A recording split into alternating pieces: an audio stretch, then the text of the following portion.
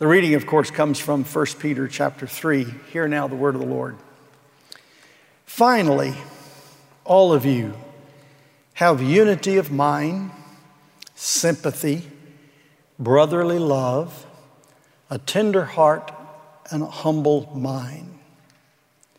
Do not repay evil for evil or reviling for reviling, but on the contrary, bless. For to this you were called, that you may obtain a blessing.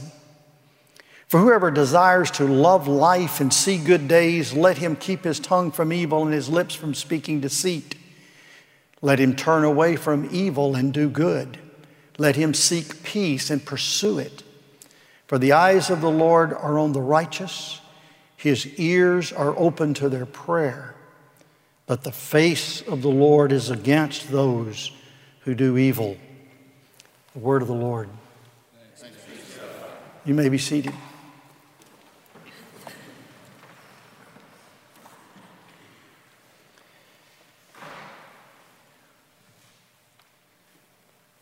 Peter is always observing two groups of people. Those who are in the fellowship, the brothers and the sisters, the family, the body of Christ, the church, the called, the elect, the redeemed, the household of faith. These are the ones that Peter is ministering to and training them in righteousness, that they may be able to live among the other group. The other group are the outsiders, those that are ungodly, those that are unbelieving, those that are wayward, and those that are alien to God. Peter wants the inside group to be pure, to do what's right, to be faithful, to endure. He wants them to behave in such a way that they become a blessing to the other group, the outside group. If a wife is within the inside group as a believer and her husband is only in the outside group, let her live in such a way in the marriage that she will be won, that he will be won by her testimony and by her godly life. If a slave is in the inside group and yet he serves a master that's in the outside group, let that slave on the inside serve and live in such a way that he bears witness and he blesses and he honors his master who is still on the outside group.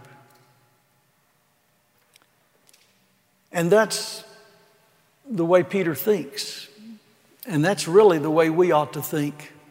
And the more we sort of recognize these two spheres of population, the more we can see the radical difference. The inside group just has a totally different mindset, a different worldview, a different way of relating to one another, a different way of seeing all of life. And it's strangely but gloriously distinct from the outside group. Now, in this passage, Peter's going to exhort us. In fact, in the first verse there, he has, in verse 8, he has 5 things that he will describe the inside group. And these are adjectives, but they have the force of an imperative in the language. In fact, we can put the word be or do in front of each one of them, and it will tell us something we ought to be doing, an imperative. And he lists them.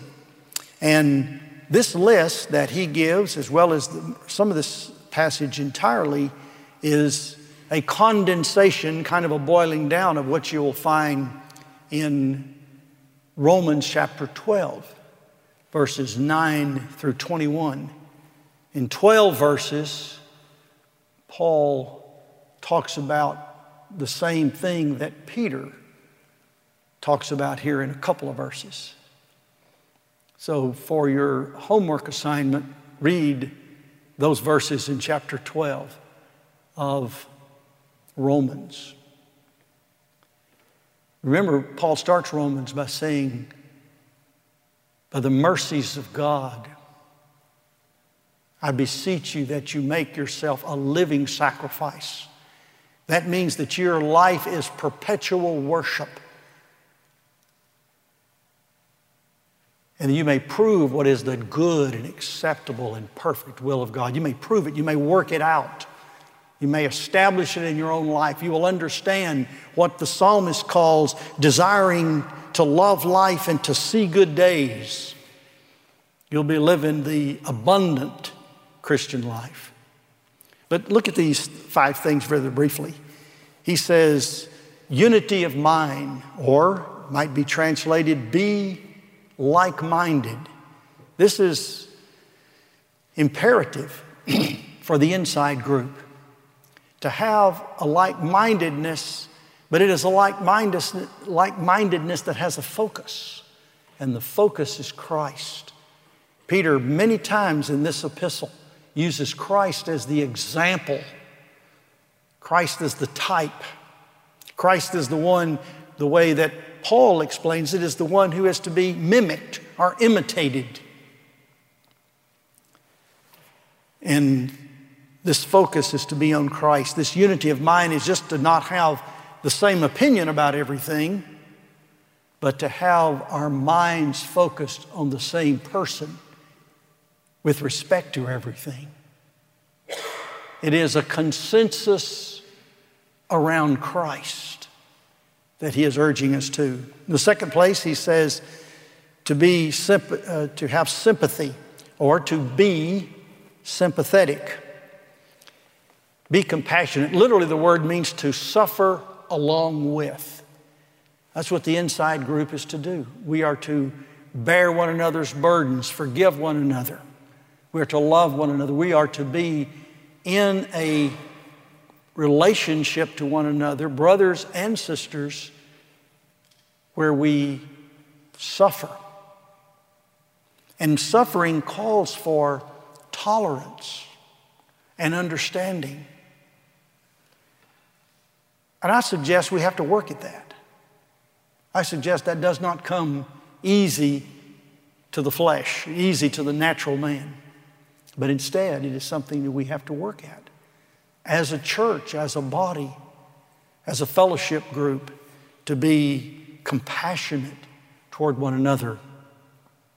In the third place, he says, brotherly love, or be loving of the brothers. And of course, always implied in these kind of admonitions is the sisters as well, the fellowship group, the men and the women, the boys and the girls. This is to come to one another's mutual defense.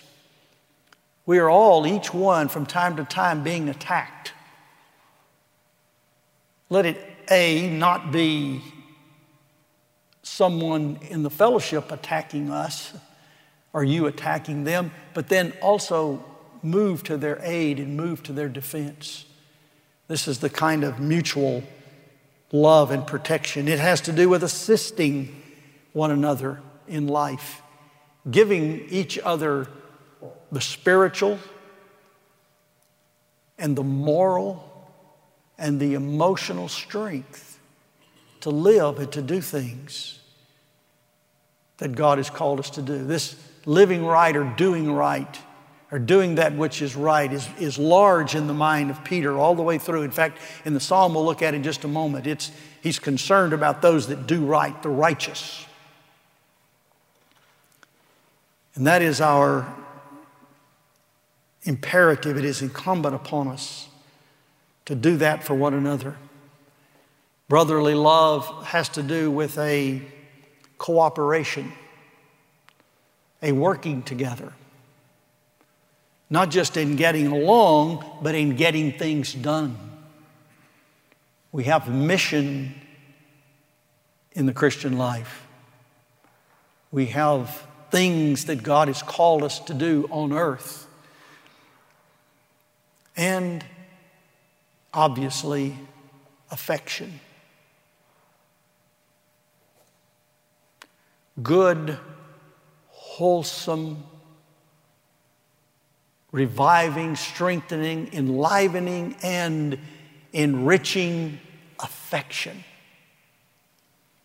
Where you just come and be in the group and you just sort of know they like you and you like them and you're comfortable.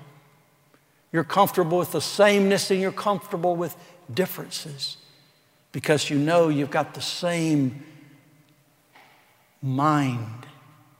You're of the same heart. You have a unity of mind. Then, in the next fourth place, he says, be tender-hearted. Tender-hearted. Literally, it's the word good bowels. Every one of these, by the way, is some kind of compound word in the Greek that sort of gives us a real good, clear picture of the adjective, and then there's a description of the adjective. So there's an adjective modifying an adjective, kind of a construction. Be of good bowels.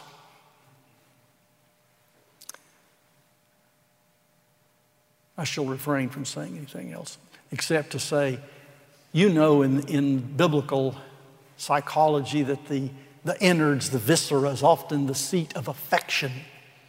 It's the place where we have our feelings, where we feel it.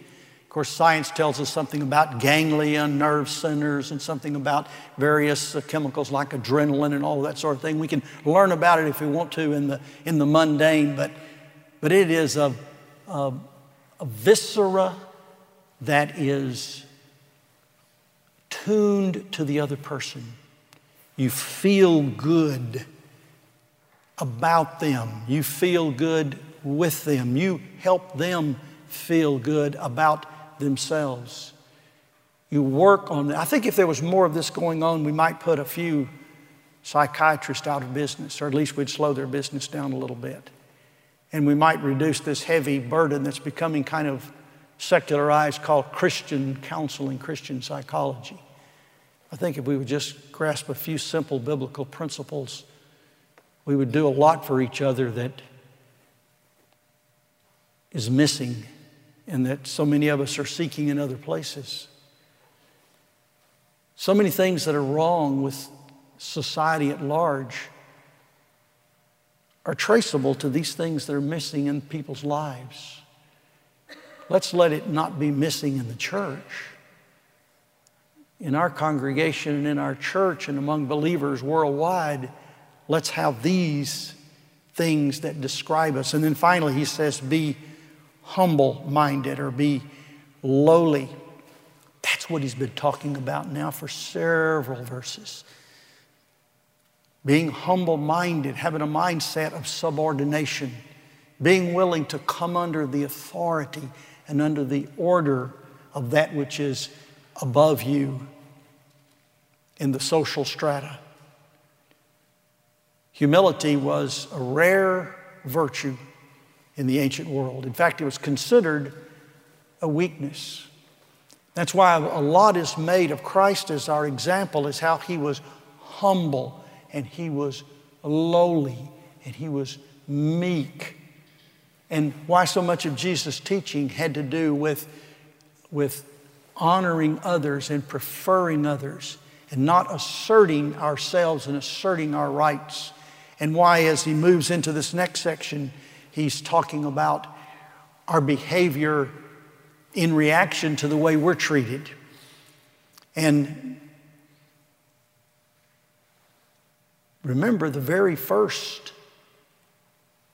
little phrase he uses in this text is all of you. All of you. This is inclusive for the Christian. This belongs to all of us. Each and every one of us are under these injunctions. The next thing that Peter talks about not only applies to the church and those in it, obviously, And if we have these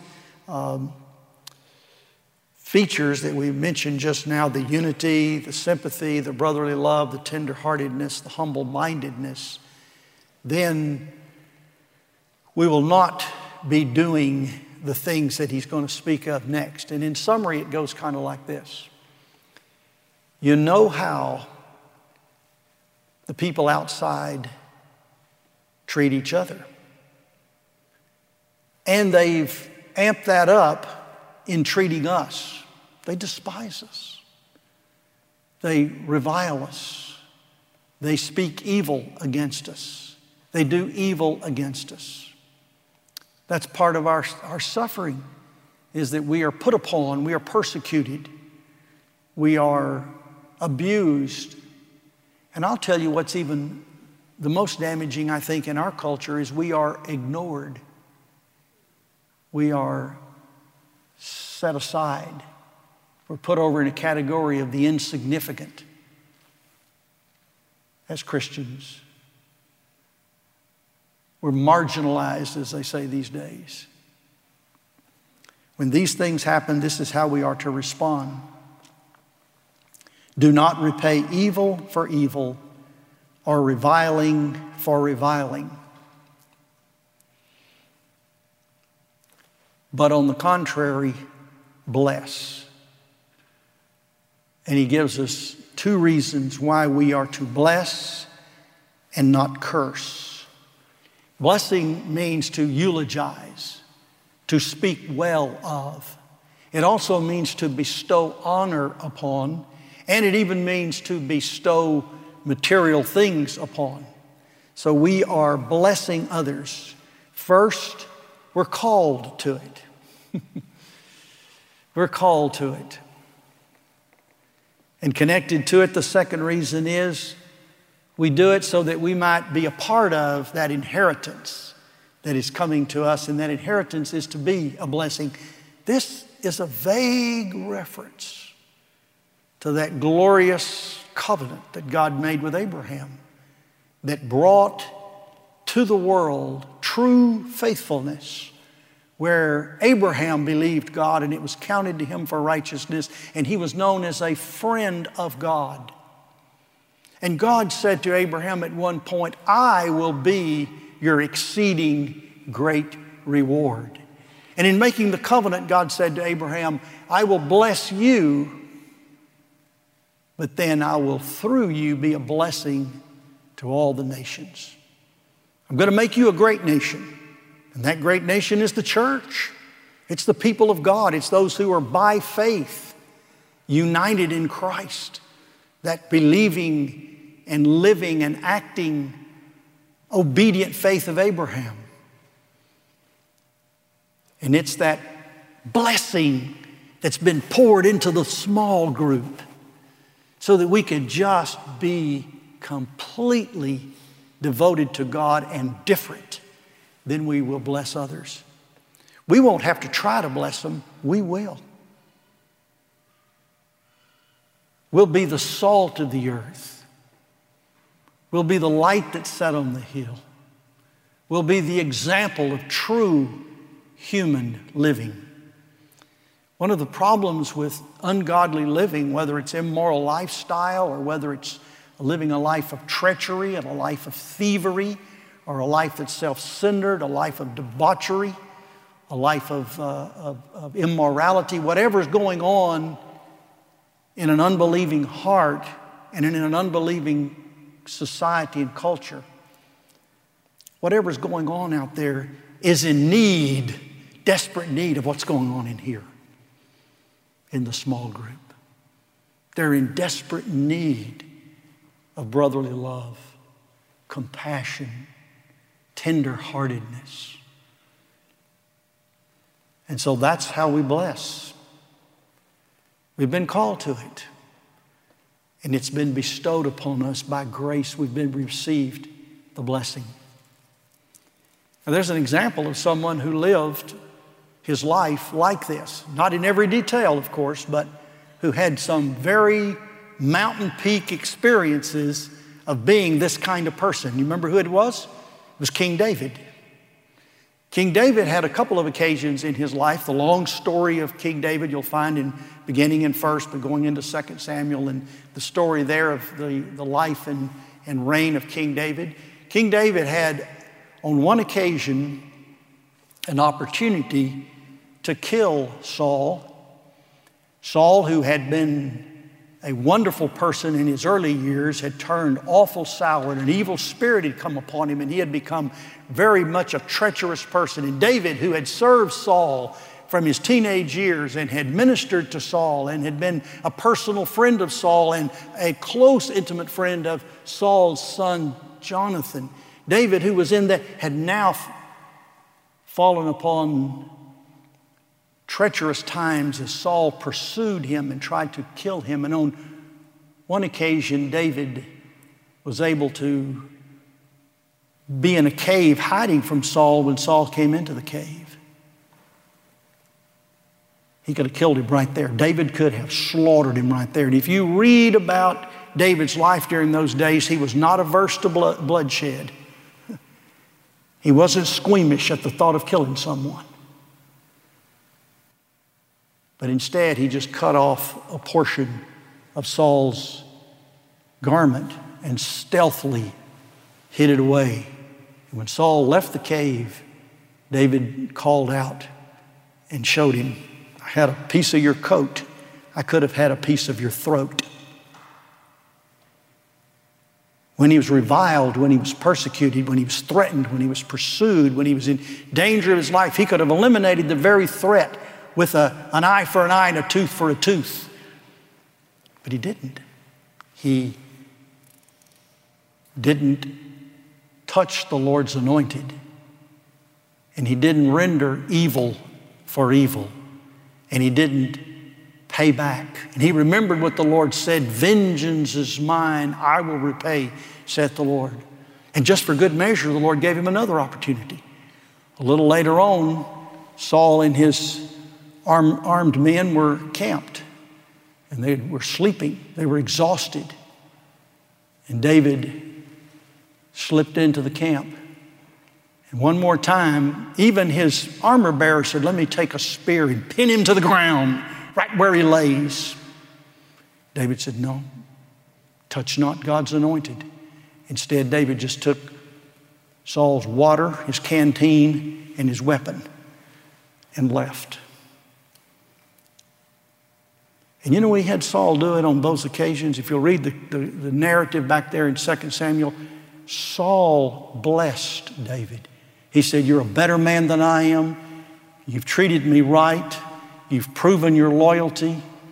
God bless you for what you've done. May God forgive me for what I've done. Come back home and be in the place where you always were. Of course, David didn't take him up on that good offer, but nevertheless, it showed how that David, living right, doing what was right, forgiving and not being vengeful and trusting God, had his influence upon this very, very troubled king. You know what David did during those days? He wrote a psalm. And do you know what psalm it is? It's the one that Peter quotes here. It's Psalm 34. Let's just look at it for a second the way that Peter looks at it. He said, and whoever desires to love life and see good days, let him keep his tongue from evil, his lips from speaking deceit. David knows that as a man thinketh in his heart, so is he. Out of the heart come the issues of life, and through the mouth and through the tongue is the expression. People don't live much differently than they talk. If their mouth is full of bitterness and cursing, as Paul describes in Romans 1, then they have a sinful life. If their mouth is full of lying and deceit, they have a sinful lifestyle and sinful actions. Actions arise from the heart as the tongue and the lips express. Let him turn from evil and do good. Let him seek peace and pursue it. Seeking peace is looking for the opportunity. Pursuing peace is to move into it and make it happen and to not give up on it. Well, what would happen in our politics if we pursued peace and not hostility and not enmity and not an adversarial relationship in everything? What would happen in our homes? What would happen in our church if our number one goal was peace? How can we do this honorably and peaceably? And then he says in verse 12 of our text, "For the eyes of the Lord are on the righteous, and his ears are open to their prayer. But the face of the Lord is against those who do evil." These anthropomorphic terms here describe the Lord: his eyes, his ears, and his face. His eyes are on the righteous. The righteous in Scripture are the upright, those that live right. It's not those that are morally perfect. Job was upright, but he was not sinless. Uprightness is the way that God wants us to live our lives in obedience to his commandments. His ears, God's ears, are open to prayer. God is watching the righteous. He's listening.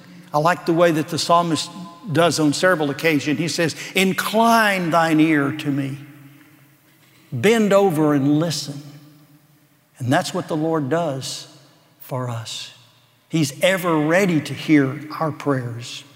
And then it says that his face is against evil doers. The visage of God, the frown of God, ever beholds those that are doing wrong. It is God's disposition, his fixed attitude. His face has got an expression to it. And it's an expression of determination, and it's an expression of judgment. And it doesn't change. It's like that passage where it said Jesus fixed his face to go to Jerusalem. Like a flint. He fixed his face like a flint. Well, that's the way God's face is fixed toward evildoers. Now, you know this psalm quite well, and let me conclude by just reading just a handful of the verses that are sprinkled in there. It starts off, "I will bless the Lord at all times. His praise shall continually be in my mouth." It says, "Oh, magnify the Lord with me, and let us exalt his name together. Oh, taste and see that the Lord is good. Blessed is the man that takes refuge in him. When the righteous cry for help, the Lord hears and delivers them out of all their troubles. The Lord is near to the brokenhearted and saves the crushed in spirit. Affliction will slay the wicked, and those who hate the righteous will be condemned." And then here's my favorite verse. And by the way, this Psalm 34, is in Hebrew alphabet acrostic. It starts, with Aleph, Beth, and goes all the way through the Hebrew alphabet, 22 consonants of the Hebrew alphabet. Verse 22, Taw, that's the last letter. "The Lord redeems the life of his servants.